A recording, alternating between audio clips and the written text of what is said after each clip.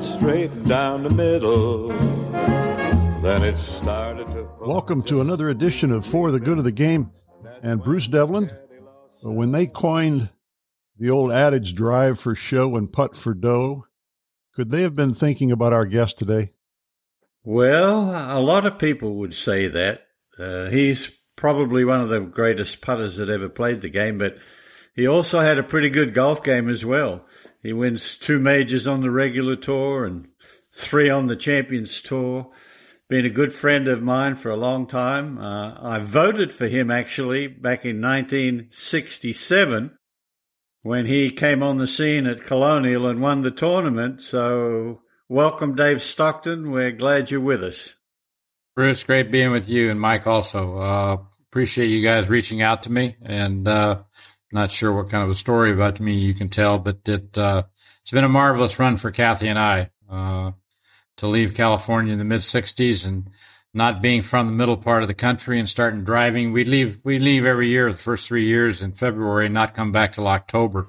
And it's kind of, as Bruce knows, our gypsy way of life. Our friends become all the people we play against, competed against on the tour. But yeah, I've gotten to go through life without having to work, so it's been quite a ride. We don't see many gypsies today in cars driving around with their wife and kids, do we? Things have changed a little bit. Just a little bit. I can still see the Whartons driving down the Texas road with their little dog. What did they called it? Some small name, and all of a sudden we could see they were like in a Volkswagen, a small car, and this gigantic dog that weighed 130 pounds sitting between them. But yeah, it's a little different. They have a different way of traveling with the private jets and everything else. But they make enough money now they can pay for that. And I think we wouldn't trade anything we had. No. I mean, we did we bonded a lot because we had to, with little pods of people going town to town. Yeah, absolutely. Well, we've had a chance to hear from a lot of our guests about those same on-the-road stories, and I'm sure we'll get to a few of those because life was different. Maybe we just start, Dave, just at the very beginning. Tell us a little bit about growing up in California, how you came to find the game of golf and some of those types of things. Well, my dad was a really good player. He was an All-American at USC and won the Pac-8, I think, back then. In fact, my dad and I were the first father-son to win and become All-Americans in the same sport at USC. But I liked playing baseball and basketball. And when I was younger, my dad was a pro at the club, and the mowers would mow our backyard. I mean, we were right on the golf course. But golf was not my most popular sport at that point in time because you could run out in the backyard and play baseball or basketball or football or something. And it wasn't until I hurt my back when I was 15 that I seriously decided the only way I was going to be able to get a college scholarship was to play golf because I had a vertical leap of about 3 inches, and basketball and baseball, if the ball was hit on the ground, I had a hard time getting down to it because I wasn't fleet of foot or, in great shape. But so at 15, I started practicing. But during that, from the time I was 13 on until I graduated from USC at 22, I worked every summer in construction. And so the kids that I would beat in May would kill me by the end of August because they'd played golf all summer. The most tournaments I ever played in the summertime were 3. And I think that's one reason when I came out on tour, and luckily, thank God, there was no qualifying school in '64. I simply sent my money in and played the Almaden Open and then the Cajun Classic down in Lafayette, Louisiana, which was important because if you made the cut, which I did, you'd get in the LA Open, the closest one to our town, San Bernardino. And so I came out, and I don't think anybody knew who in the heck I was. It wasn't until my junior year of college that I thought I could see a future that I might be able to play.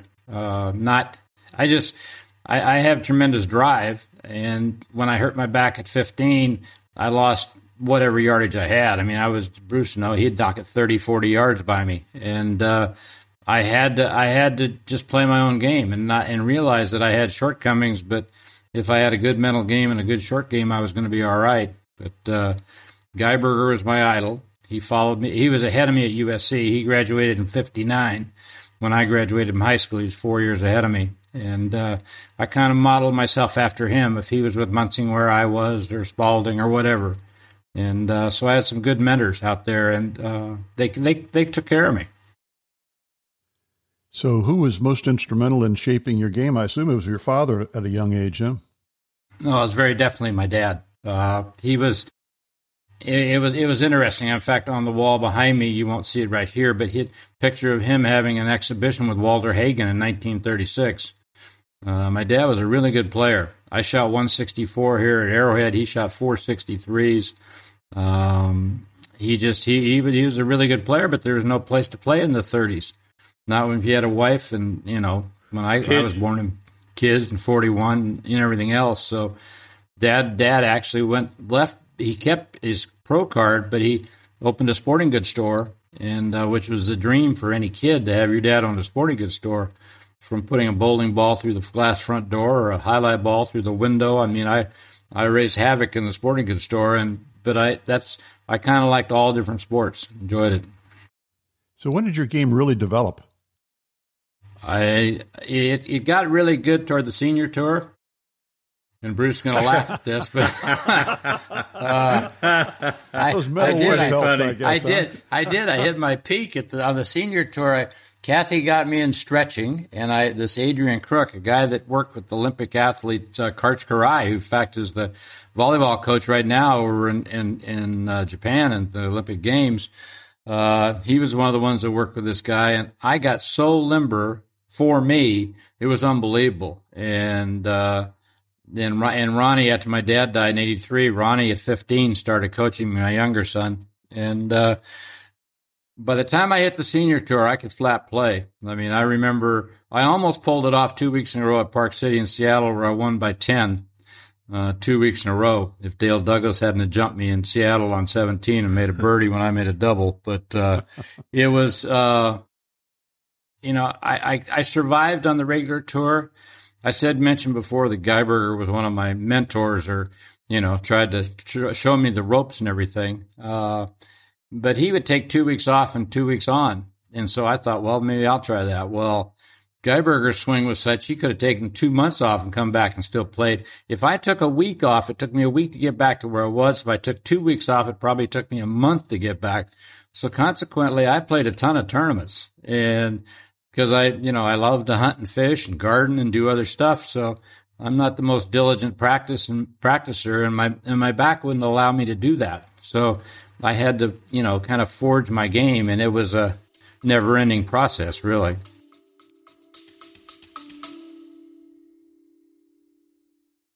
Hear that? That's the sound of a walk-off albatross, a 2 on a par 5 to win a 2-day golf tournament. That shot happened to me. 1 in 600 million odds. Since then, people call me Albie. Now, I've told this story so often, my friends can't take it. I'm pretty sure my wife, next time I tell her, she's going to leave me. So I decided to start a podcast to tell the entire world about it, because it deserves it. It's the craziest shot you've never heard of. And guess what? There's tons more stories like this all around golf. And that's what our podcast is all about. Join me and my fellow degenerates, Panda and Shepard, as we dive into them. Insane bets, crazy what-if scenarios, and all the you had to be there type moments in golf. Find us wherever you get your podcast. Did I tell you about my albatross?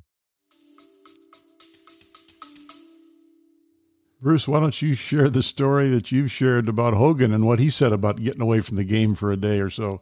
Yeah, well, that's David is right. Hogan always said to me, I said to him one day, Dave, I think we were playing a practice round in Houston, and I said to him, "So, Mr. Hogan, how many days a year do you take off?" And he looked at me like I'd handed him a snake, and he said, "Days off?"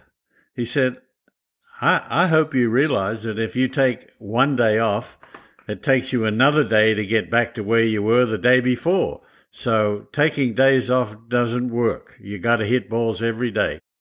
So you followed in his footsteps. Well, I did to a certain extent, but with my back, I mean, I literally, and that's when I teach people, Bruce, with the putting and short game, I ask them what their hobbies are. And if, you well know, Jack Nicklaus was the best we played against. Yep. And now you got Tiger, okay? And I love listening to Brandel Chambly talking about this swing and that swing and comparing them, and I'm going, it's all between their ears. I mean, I don't care what swing they're using. I mean, Doug Sanders got by with what he had. Absolutely. There's all different ways to do it. There's no particular way. But if you don't have a good mental game, and that's why I ask them what their hobbies are, because I'll take a couple of months off in the fall, and it just rejuvenates me. I can be sitting on top of a mountaintop, or I can be duck hunting or whatever I'm doing, and my mind will go, in March, if I'd have done this instead of doing that. But when you're in the heat of the moment, you can't see that. You can't see right in front of yourself. Yeah. And so there's a fine line. I mean, with my bad back, a long putting practice session for me was 20 minutes. I mean, I would think about what I did wrong or what I wanted to work on, and I'd get out there and do it, and then I'd be gone. I mean, it's what I had to do because of my physical limitations. So let us in on the secret then. What's that? What were your things that you worked on when why you became such a very good putter? I think putting is the simplest part of the game. I don't think it relates at all to the rest of the game.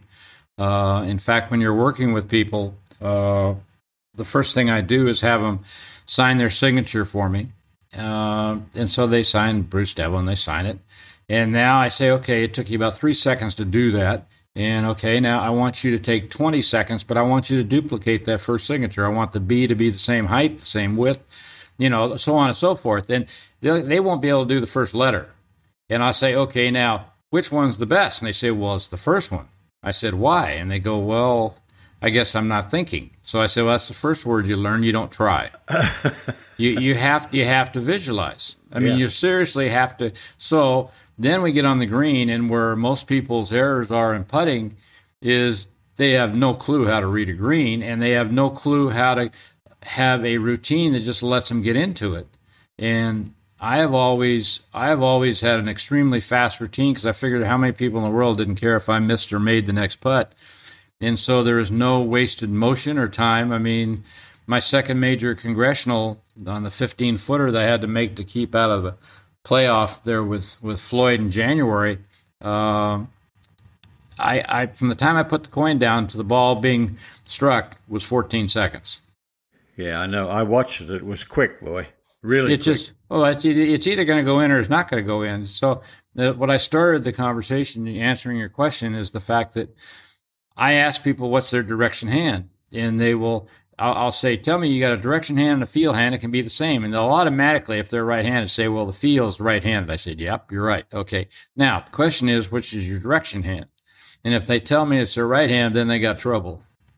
They seriously got trouble. And because I said, okay, now what's your left doing? Well, left's not doing anything. Okay. So I was taught that my left hand in low chip shots and putting, the left hand's the dominant hand. And you tend, like a Steve Stricker, you tend to stand fairly close to the ball unless you have an eye problem like Bob Murphy and you move the ball away from you or something. Again, everybody's different. Mm-hmm. But I want to be pretty much on top of the ball. So the left hand, and I haven't practiced with just their left hand.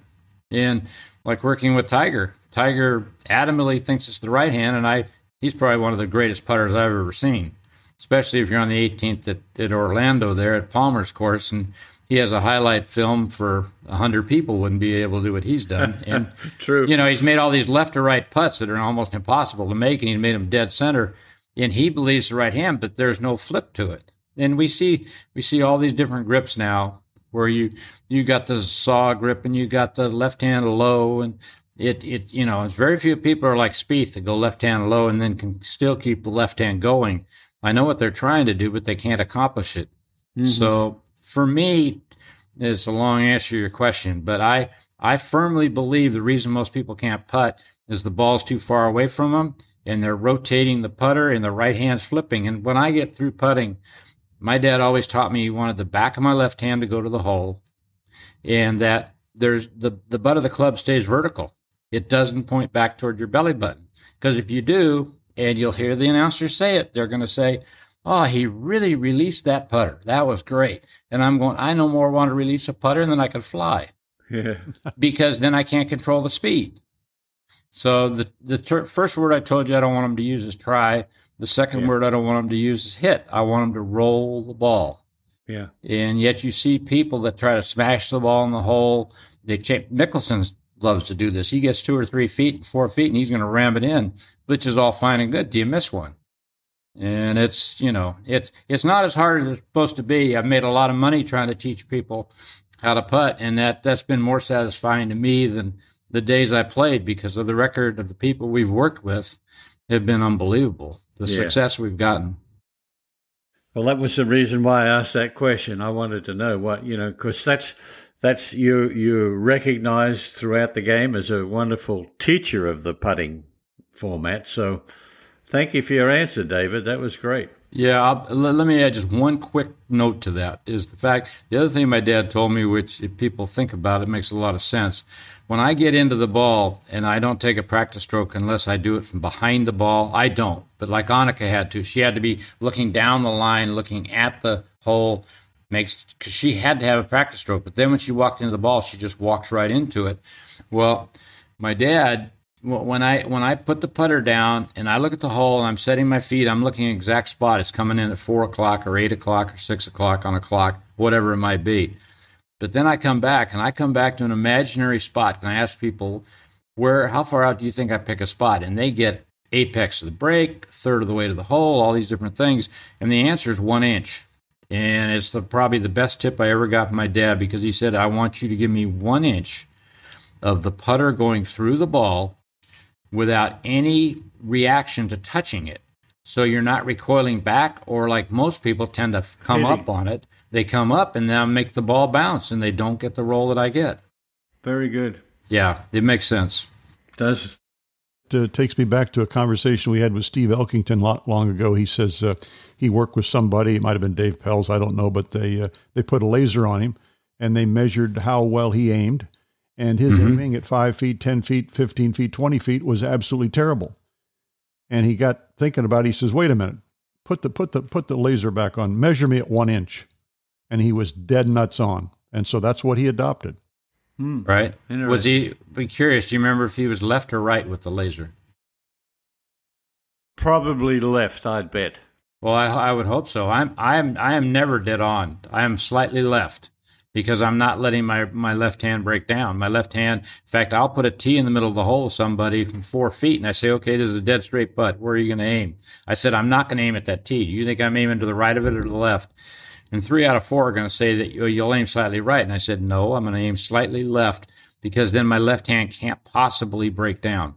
There you go. And you know what I'm saying? Great tip. Great tip, Dave.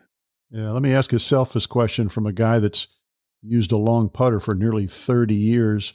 What do you do different or teach differently to people that are using a long putter in terms of technique?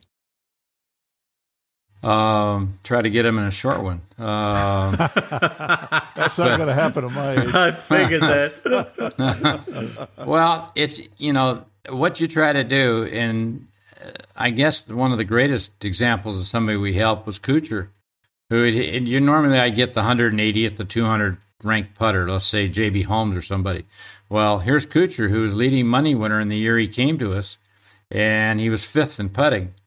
But he used left hand low, and he would flip it. And so I said to him, we're at the vintage, and I had both boys with me, and I said, well, what's your direction hand? And I know he put the left hand down, left hand low, and I said, what's your direction hand? He said, left. And I said, really? Make me a stroke. Well, he make this one-handed stroke with the left hand, and he didn't break down at all. And he had this white watch band, and I said, okay, I want you to put that watch band on the club, and I don't want it to come off. I want you to get whatever forward press you need, but just keep it there. And so that's where he's gone to this longer. He went from no degrees aloft to almost 8, and he had it up underneath his arm, all these different things. But he did get where the left hand goes. Okay, if you're using you're using a long putter, and I work with longer some, cost me a win at Houston when he killed me, and I finished 3rd, and I just, he made everything. That was his last lesson. The hard part again, and that gets, the only problem I have with the long putters is usually they're extremely heavy, and it's hard to get much feel with them. That you can get them rocking, and you can have them go well, and it's whatever works. That's the one thing I don't understand. I didn't understand is that with the long putter, you have a terrible time in the wind, at least the guys I played with against, I'd watch Liskey, and I watched Orville Moody, and then some of the other guys that used the Referum and some of the others. It's just something you have to do, and if that feels comfortable, that's what you have to do. It's just again, you're gonna stand fairly close to it. Most of the really successful ones, they're going to be close to it, which to me is a great way to go. I have no problem with what somebody comes, because there is no, if you show me a teacher that's going to teach somebody a method and tell everybody to do this, you're going to help somebody and screw up 10 people while you're helping one guy. Gotcha. I think our job as a teacher is to make that person comfortable with what as long as they walk out and, hey, that really feels good. This is my stroke. And that's where you got to get to. That's like trying to swing the golf club like Ben Hogan. Can't do it. No, never had to worry about that. Yeah. No. Well, I'm sure we'll come back to this before we're done today, but let me rephrase my original question in terms of the development of your game. So as a young man, when did your game develop to a point where you thought you'd really do something seriously with it? Probably, I would guess when I was playing at USC, and I won the Pac-10. Prior, it was interesting because when I was 17, my dad let me play. Actually, I got to play the first time I played 3 tournaments. The first tournament was the National Hirsch Tournament, where they had 13 different. They'd take 2 people from every one of the sections where they had their newspapers, and our qualifying was at Riviera, and I went down to Riviera, and they had like 100 people trying for the 32 spots, and I made a 10 on the first hole at Riviera, and shot 75 and qualified, and nobody took me past the 15th hole. And I got qualified myself and Tim Happ, who finished second to me, to go to Albany, New York, Wilford Truce Country Club, where Kermit Zarley was there, and there were some names that I knew and everything. And I shot, there were 26 players. I was 25th after the first round with an 81. And 3 rounds later, I finished second.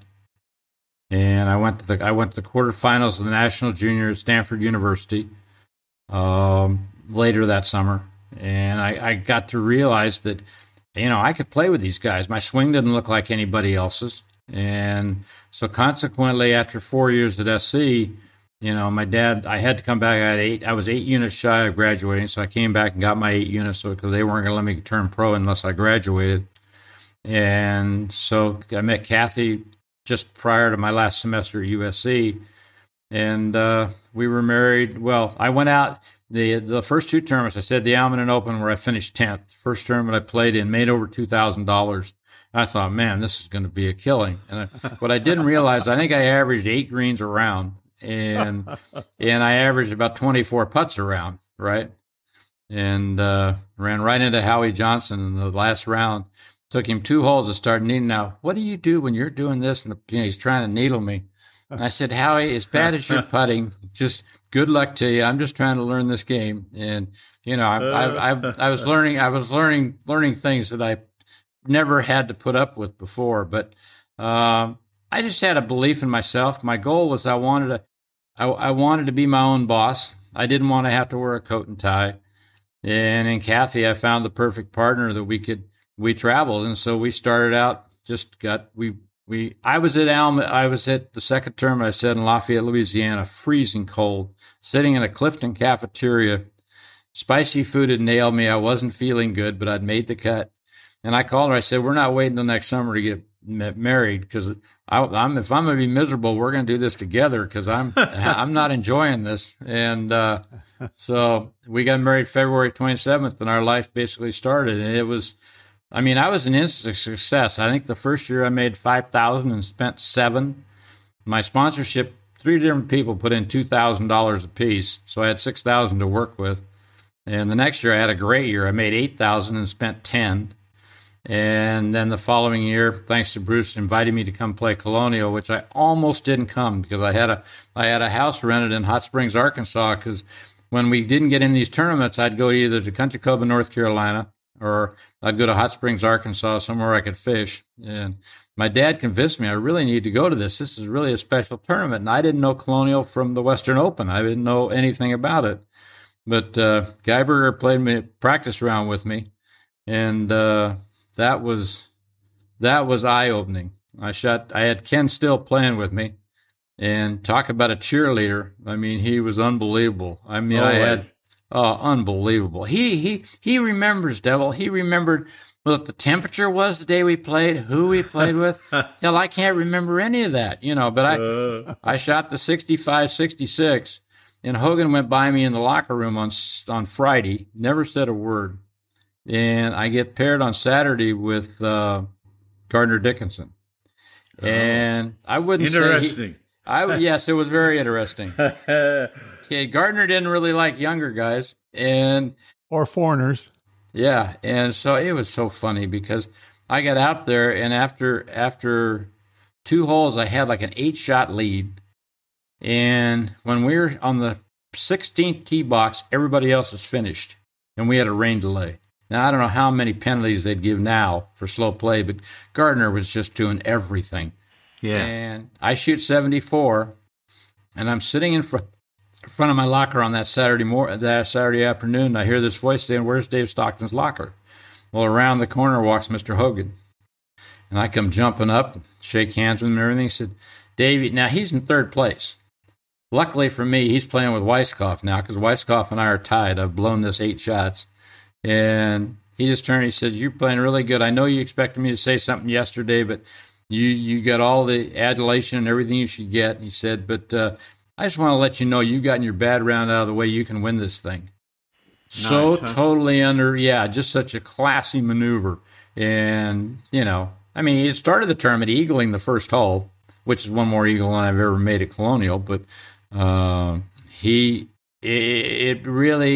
it's been an inspiration for me because, every year, as you well know, you go up there and look in his trophy room and you go through all this stuff, and now they got the plaques on the wall. And my son David was also a champion's choice like I am, but and his proudest moment is standing between Ben Hogan, but he and I are standing on either side of Ben Hogan, and Ben Hogan has signed the picture to David Jr., and just a lot of memories. And so it really helped me to win on that golf course because I didn't realize how great a golf course it was. Mm-hmm. Geiberger absolutely was flabbergasted because he had a terrible record there until he realized if I won on it, then maybe he better adjust how he was playing it. And, of course, he won Colonial, he won the Players there, yeah. So He got back at me. I'll provide a little context for our listeners. We got Dave Stockton talking about his first win at Colonial National Invitational Colonial Country Club, and both of you have alluded to this Champion's Choice thing. Bruce, why don't you explain for our listeners what that's all about? Yeah, the organization sends out a letter to everybody that's won a golf tournament, and there's a list of players that they put together, players that have shown some success in various areas as far as professional golf is concerned, and the players get to choose 3 guys. They choose a 1, a 2, and a 3, and they get 3 points for 1, 2 points for 2, and 1 point for 3, and then they add all the Champion's Choice picks up, and David in 1967 received I think you received the top points, actually, Dave, and they invite 3 players, but yeah, he is still today the only Champion's pick that has ever won the first year he played. Yeah, I didn't know where the trouble was.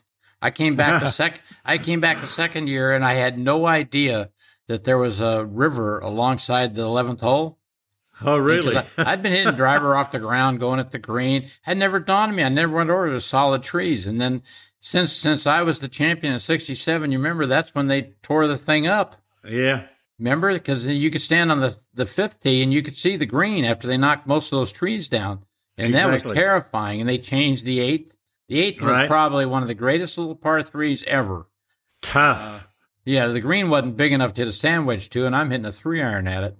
Yeah. But, no, it was unbelievable. But I did not know where the trouble was. I didn't have nearly the success the second year going back, I guarantee you.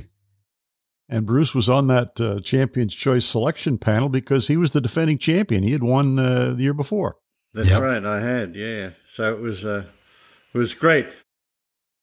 We talked to Charlie Cootie a few weeks ago, and we asked him about the Colonial because we thought as a Texan, that's one he really would have wanted to win. And he said, I played that for 25 straight years, and if there's one tournament I would have loved to have won, it would have been the Colonial.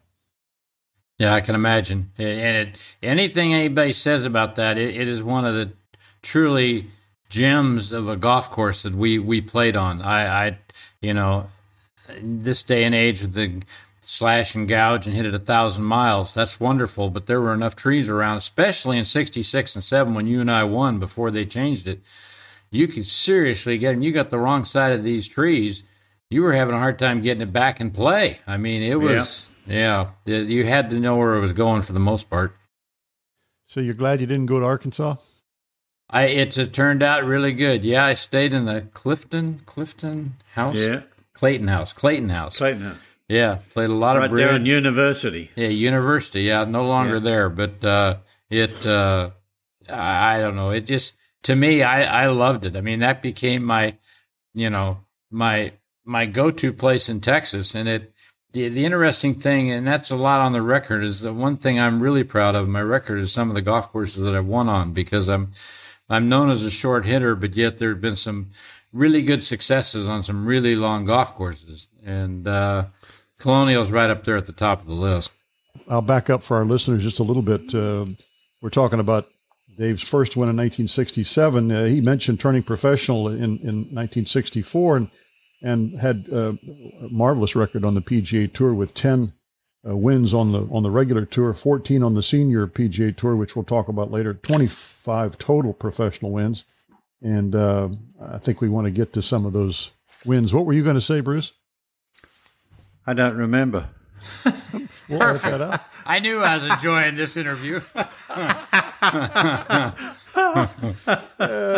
That's why we get to edit this kind of stuff out. Well, let's talk about win number 2, which was the Cleveland Open in 1968, Cleveland Open Invitational at Lakewood Country Club by 2 over Bob Dixon. Okay, well, let's back up one, because that wasn't number 2. All right, well, I missed one then. Yeah, because you're trying to figure out how I got 14 on the senior tour and 10 on the regular, but I totaled 25, and that's because in October or September of '67, I won the Hagen with Laurie Hammer at La Costa, which was an alternate shot event, paying official money and everything else, and they took it away from me in the early '80s. And now they play an event on the tour in New Orleans where they're playing, and they count it. Yeah, true. So you go to number 3, happens to be Cleveland, and which is probably one of the best stories ever, because Kathy is expecting David. First of all, at Colonial, we decided we can have children. So now we're trying to have children, and David's going to come July 31st. Well, He's not coming when he should, and I missed a couple of cuts, and I'm going to play the Cleveland Open because the doctor says the baby's late, but he's not coming within the next week or so.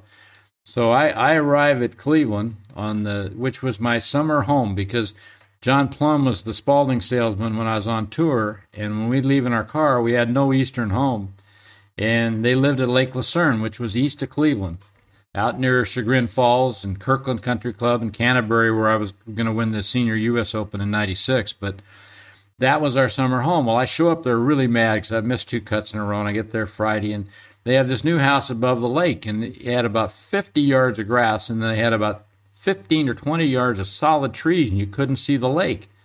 So I got to get rid of all this anxiety. So I get out there. I spend 3 days wiping out the trees and the brush. So now they got the beautiful view of this lake from their house. But I'm driving over on Monday to Lakewood Country Club on the west side of Cleveland, and I cannot put my fingers around the steering wheel. I mean, they won't close. That's how hard I've been working for 3 days. I feel great, right? But I can't play. So I was just back there a month ago, which was their 100th anniversary at Lakewood. And my caddy, who caddied for me in '68, was there. And how neat. Yeah. And so I'm asking questions because I don't remember the course. I don't remember what I shot. I didn't remember anything. I said, "Did I play on Monday?" He said, "Oh no, you couldn't even hold a club."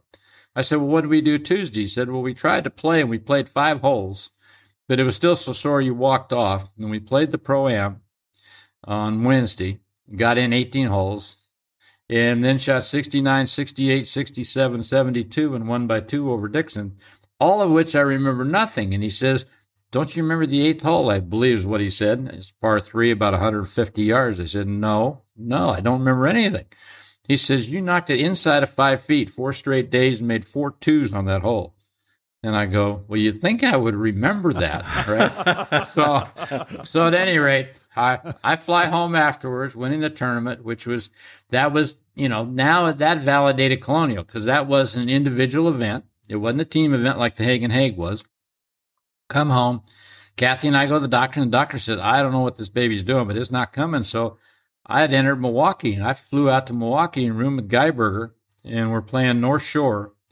And it was the first $200,000 tournament on our tour ever against the British Open. Sam Snead was playing. He's going to end up finishing second to me by 4. But, I won back-to-back. So now I fly home after winning Cleveland and Milwaukee. And I told the doctor, I said, can you keep this up? Kathy, of course, is really picked at me. She's happy I'm winning, but she's not enjoying being 9.5 months pregnant. No.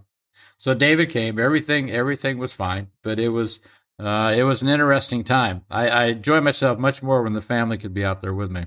Yeah, it's a lot easier, isn't it? Yes, it is. Bruce, didn't you bring your family across about that time? Yeah, we did a little bit the same as what David did. Actually, he traveled a little better than me. Gloria and I traveled with 2 kids in a Greyhound bus for 2.5 months. You're kidding. No, which wasn't much fun. Oh, my God. Yeah. Why? Well, we didn't have it. We couldn't afford to buy a car, so we were traveling around in the Greyhound. Oh, my God. Okay. You didn't know that, huh? No, Yeah. I didn't. I've never been on a Greyhound bus, and I don't think I missed much. I don't think. No, you haven't missed anything. And you know something, David? I'll tell you about how this is how women think. I said to, this has been mentioned a time or two, and I've always said, man, I tell you, that was just so tough, I thought. And then Gloria would say, well, I'd do it again with 2 kids and cloth diapers. And, oh, yeah. My gosh. Oh, my gosh. Yeah, that's Kathy the same way. She goes, well, when we got on the senior tour, of course, we're flying NetJet and stuff, and we could do it. And she kept saying, I really miss our road trips. And all I remember is it's the only time we fought, because I'm a guy, so I know where I'm going. Problem is I don't, right? So my wife, she's got to be diplomatic, Before GPS. I can remember, I think it was in Arkansas, somewhere around that. We're driving, we've gone into a McDonald's and we bought breakfast, or lunch, I guess, because we had chocolate milkshakes. And she had the glove box open. We had both milkshakes on the little tray right in front of her. And this dog ran right in front of me, and I slammed on the brakes, and both our milkshakes go into our glove box, which is filled with our most prized possession, which happened to be blue chip stamps and S&H green stamps. Because you get all sorts of free pans and stuff, you're saving this stuff, right? Oh, my God. We spent the whole night trying to clean these things up where we could still get our money's worth out of all this stuff we had in there. No, it was the road trips weren't too. I look at the vans they have now and the mobile homes they can travel in. I mean, that would have been spectacular, but they wasn't available to us at that time. Now imagine all the young kids listening to this. They have no idea what we're talking about with all these green stamps, S&H green stamps. And wouldn't have a clue. I thought you were going to say the milkshakes ruined all your maps, because this was way before GPS. Oh, God, we used to go get, what was it? You go to the automobile club and they give you triptychs. And, AAA. And Rand McNally. Yeah. Oh, yeah. No. Don't have to worry about that now. So who did you guys travel with in your caravans back then? Actually, a lot with the Lotzes. Bob Lund started with us. Geiberger, of course, like I say, he played 2 weeks and was gone 2 weeks, so there wasn't much traveling with him. But we wouldn't caravan necessarily. We'd know which hotels or motels we were going to, motels in most part. and then that was the those brings back. Do you remember the Azalea Open? Yeah, I do. I can remember the Barbie Apartments out on the beach, and it was the greatest week. I mean, it was like $75 for the whole week, and you had to pay $15 extra to get a TV. And we built the coolest par 3 course down on their sand dunes with plastic from the dry cleaning. We had water holes. We had all sorts of stuff. And my short game got really sharp there. But I've always, I don't know about Bruce, I've always liked the smaller cities. And of course, I played when I won the first PGA in 70, which led me to play 2 British Opens in 71 and 72. But I didn't like it because I couldn't take my kids with me. Yeah. And it got to the point that, all mine with my bad back, I mean, of my 25 wins, 22 of them are in July and August because that's when it gets hot and that's when I get feeling good. Yeah. And so I couldn't see taking the time to go overseas because I couldn't take my kids or I wouldn't take them. You had to either be there a week earlier or a week afterward. Too expensive, too. Yeah, exactly. No, you couldn't because you knew you weren't going to make enough to cover it. So it to me, and that's why I enjoyed the Milwaukees and I enjoyed the Quad Cities and I enjoyed a lot of the smaller towns that the kids could get. We played baseball games in the afternoon. I mean, it was great fun, and it was a good way for your kids to get together because the wives could get together around the pool and share watching their kids and everything. In fact, you get that kids back to Colonial. That's the first tournament that ever had a babysitting service. For our wives they'd have a place in the clubhouse where they would watch the kids and and it meant so much to the wives to get out to walk 9 holes and get out there. It just wasn't, they have all that now, but we didn't have anything like that. Colonial, I think, was the first to have a dining room for the players and somebody to look after the kids. They were always out in front of everyone. They were, yeah, dry cleaning service for you. I mean, everything these kids take for granted, and they were miles ahead of everybody else. Well, you guys mentioned in terms of traveling to places like the British Open, where it was some guys couldn't afford to go over there because of time and money. I'll take you back to the GMO, Dave, in 1968, because that was the first one, and it did, as you said, it ran up right against the British Open, and it wasn't a difficult choice probably for players of your era when you consider the costs in terms of travel, time, and money to get over to the British Open. But the GMO that year had a purse of $200,000. When you won, and by the way, that was the second highest purse on the PGA Tour that year. When you won $40,000 for first prize. You guys remember what the winner's share was in the British Open that same week? I have no idea. Not that much. I know that. I'd say 6 or 10 or something. You won $40,000. The winner at the British Open, which happened to be at Carnoustie, I think, that year, £3,000, $7,200. Yep. Yeah. Good pick, David. Yeah. And the other problem was they played the PGA Championship the following week. Right. So a lot of guys, probably couldn't even gotten back for it. Now, that was the last time, I think, that the PGA and the British Open were played back to back. But the other issue that you guys ran into was the Open didn't really count in official PGA stats or dollars until 1995. Yeah. Wow. Well, when we came up, I mean, Arnold obviously and Jack were the one that made it where they would, they go over there, make the effort. Of course, they could fly their own plane or do whatever they were doing to get over there, and it wasn't a practical thing. I mean, that's just you're right. It's because it was tough. I mean, it's hard golf. It's an interesting golf. I like the link style. I mean, that was phenomenal. The two I played at Muirfield and Birkdale, and it was phenomenal. But it wasn't home, and I couldn't bring my entourage, so to speak, Kathy and both boys, with me, and it was just not. It wasn't fun, and and it was impractical. Now it's not. In fact, now the way they have it scheduled is great for the Open to be the last one now, and I think the PGA is in a better spot rather than being really hot in the summertime like it was in August. It's much better to have it. Let the British be the last one before they get into the playoffs. So if you were in your prime playing today, would you probably go over there and play in the Open Championship more often?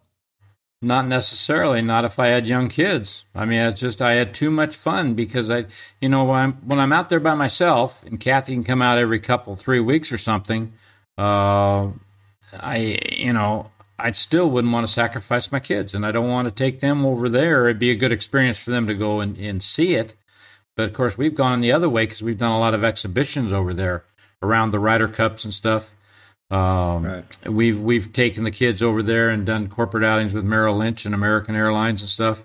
And they've had an opportunity to see it and get a feel for it. But I'm sure if I was in the top 10 or top 20, like I was there for a while on the regular tour back in the 60s and 70s, I would play. But it was a hardship. And I got to the point where I enjoyed, I was doing corporate outings as well as playing, and I just couldn't see taking that time and effort. So I would probably play now if I was a top 20 player, sure, absolutely. But I wouldn't, it just didn't work for me. We'll come back to the major championships in a bit, but just continuing on with some of your other regular PGA Tour wins. You won in 1971 at the Massachusetts Classic. That was at Pleasant Valley Country Club by one shot over Raymond Floyd. What are your memories of that event? Mainly the year before when I had the lead the year before and fell going down the 8th hole. Stepped into a groundhog hole or something, and twisted my ankle and literally carried myself on 8 and 9 and realized I wasn't going to be able to continue.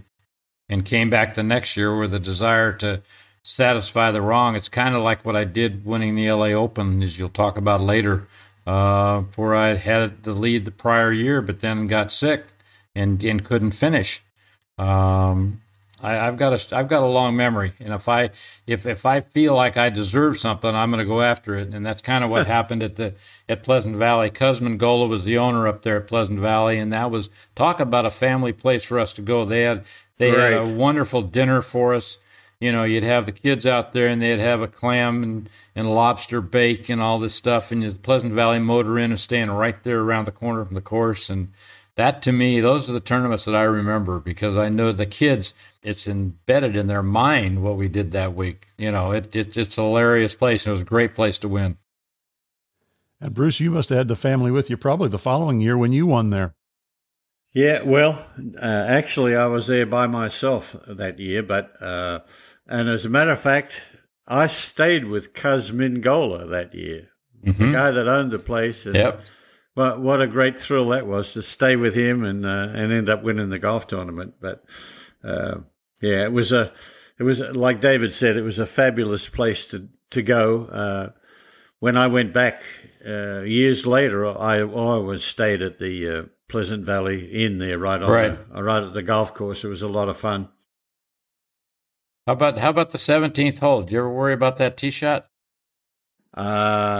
Yes, sir. Yeah, that was a toughie, wasn't it? It was. Yeah. That I think that was the scariest shot on the whole golf course. I do too. Absolutely. Yeah. So for our listeners that have never played the hole, tell us about that shot. What was scary about it? Well, you're a little bit elevated, hitting trees left and right, and you just couldn't miss it left or right. As long as you hit it straight, there was no problem. But there were a lot of trees, and it was a slight dogleg to the right, and it was just an uncomfortable hole. And you just come off playing the 15th hole. You played back up across a canyon, kind of like a backup part of the clubhouse where guys could drive the green. I couldn't. And then a par 3 that was downhill, and it was a tough. You're really close to finishing this thing off, and you had to hit a good tee shot on 17, and it wasn't comfortable. I don't care for whoever it was a hard hole to drive on. Absolutely. Well, at least you got to play a par 5 to finish, so that was that was better, and I needed that. Wasn't quite as hard. Right? No, it wasn't. So you mentioned your like for Milwaukee as a town, and you came back there in 1973, won the GMO again out at Tuckaway Country Club this time. Yeah, it was fun. The first time I'd won twice in the same town, 2 different courses. North Shore, obviously, in the north side, and this is the south side of it. But a really good golf course. Just a parkland-like course. Had a few holes with trees on it, especially early on the backside. But it was it was great. In other words, that's again that was a baseball town for us to play with our kids and everything in the afternoon, similar to like Hartford or something. And it was a great spot to be. And interesting enough, a lot of people have won the Milwaukee Open twice. I never, after winning there, that was about the last time after age 76 I went back there. But in 73, it was. I hadn't won again. I hadn't won since 71, so it was good to get back in the winner's circle. Yeah. Why don't you tell us about your win at Riviera you alluded to earlier, which was the L.A. Open. Glenn Campbell, I think, was the sponsor, wasn't he? Yes, in 74, Glenn Campbell L.A. Open. I was fortunate enough to win there. Stadler was the low amateur, so it was kind of an SC thing. But that was interesting because I was playing against Snead, and how it turned out is I had a 2-shot lead going into 17, the par 5, and how I got past him in 2, I don't know. But he had about a 120-yard shot, and I had about a 110-yard shot. And he hits this shot, and he gets on the green. He's like 15 feet to the right of the hole or something, the right of the hole. And he walks past me, and I wonder what he's doing because I'm blocked to my ball. I'm getting ready to hit. And he walks right by me, and I'm thinking he's getting his divot. Well, he never stops walking. He walks all the way up on the green, marks his ball, and turns around and just looks at me. And as he's walking up there, I told my caddy, I said, I'm going to hit this guy on national television. I mean, he's just obviously trying to needle me, right? And so he just stood there, and I hit it just outside him, and I missed it, and he made it. So now I'm 1 shot ahead going to 18 at Riviera, which is another interesting finishing hole. Damn right. If you watch the winner this time, he hit a pitching wedge. And yeah, we couldn't hit a pitching wedge in there. No. In that particular day, the wind was into us, which is highly unusual. It's usually a slight tailwind behind you. But I didn't want to go right because you got all the eucalyptus trees. And as I walk on the tee, Sam's on the right, so I go to the left. And I'm just looking to the left at the hill and just kind of getting my mind together on what I've got to do here. And all of a sudden, Snead's right beside me. He says, son, he says, I know you didn't know this, but in 51, I birdied the last 2 holes here to beat Ben Hogan. And I looked at him and I go, I was barely born, but that's fine. Congratulations. And I just turned around, right? So now, but I'm mad, right? I'm upset, because I know what he's trying to do. And I pulled this thing, and they've got a plaque up there. And where the guy had a pitching wedge this time, I had 243 yards to the hole. And other than the fact I don't want to leave it in the bunker short of the green, short of the 60 yards short of the hole, and it's got out of bounds up the hill to the left and then a zillion people to the right. I had no place I didn't want to hit. I had all these places I didn't want to go, and I had a forward out till my caddy came back and told me that instead of having my usual 210 or whatever it was, I had 243. So the ball's 6 inches below my feet, but sitting up, I could have hit a driver. I mean, the Kikuyu, it's just sitting right up on top. And I swing this 3-wood, and I killed it. I've never hit it again. I've hit 20 or 30 shots. I've never hit the green, let alone hit it about 10 feet. But I hit this 3-wood 10 feet. And Sam is standing right beside. He's 65, 70 yards ahead of me. And he's standing by him. I told my caddy, I pulled my 3-wood. I said, move this sucker back. Get him away from me because I don't want to see him. So my caddy kind of herded him over to the side. And I hit this thing, and luckily they didn't show it because I walked right up to him as soon as I hit it, and as soon as I saw it get over the trap. And I said, I guess Hogan didn't hit it that good, did he, Sam? And I put my fist under his face, under his nose, and I said, I guess he didn't hit it that good that day, did he? And I walked off, right? So he knocks it on the green. He 2-putts, I hold it, and I walk up in the press tent, and I told him everything. I said exactly what happened. He blew a gasket. And when I saw him the very next week, I said, look, Sam, I said, you know exactly what you did. And I knew what you were trying to do. But, didn't work. It didn't work, sort of thing. So he and I never exchanged Christmas cards. But, I understood where he was coming from. Great individual, by the way. Unbelievable. What a swing. Did that happen a lot out there? I mean, I've heard some stories from some of the guys. Absolutely. I mean, it was sir. there. But you understand that it was like my dad who never played because there wasn't any money. You alluded to what the British Open paid, there was no money to play. So they'd play the side wagers and they'd do all this stuff, and they weren't exactly excited to have young guys come out. And I got along fine with everybody, but there were certain players. Gardner was one of them. There were others that were tough. Dan Sykes could be tough. Sam Snead could be tough. But it was an era they all came out and they did a lot of hustling. They did a lot of stuff. Well, it's like these kids now, I mean, they're all good friends for the most part. I mean, Koepka and DeChambeau may be having a feud at the moment. But for the most part, you're playing for so much money that you want to help the other person. And I always did. I always helped the other guys that I played with. I wanted them to play their best, and then I wanted to beat them. Right. But and I never played much money in practice rounds. I don't know whether you did, Devil, but I didn't, because I could never figure out. Everybody's trying to hone their talents for head-to-head play and all this stuff, but they never put the pins where they're going to be in the tournament. And if you were like I am coming up, you played Monday and Tuesday, or your only practice rounds, because you usually weren't in the Pro-Am.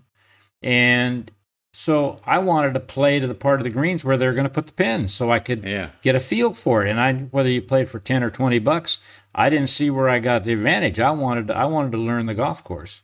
But these other guys, I mean, from the different era, they acted totally different, and it's dramatically changed now. Yeah, well, a little $20 Nassau was sort of nice back in the younger days. Yeah. See, I didn't get it. I didn't get into that. I was trying to learn the golf course, and that's why I would change. I mean, like Geiberger and I, we'd be out playing practice rounds or something. We were talking more about positioning and how it played, and the different situations you're going to face. That it just happened to be that's the way I did it, the way I treated it, because I was trying to learn as fast as I could.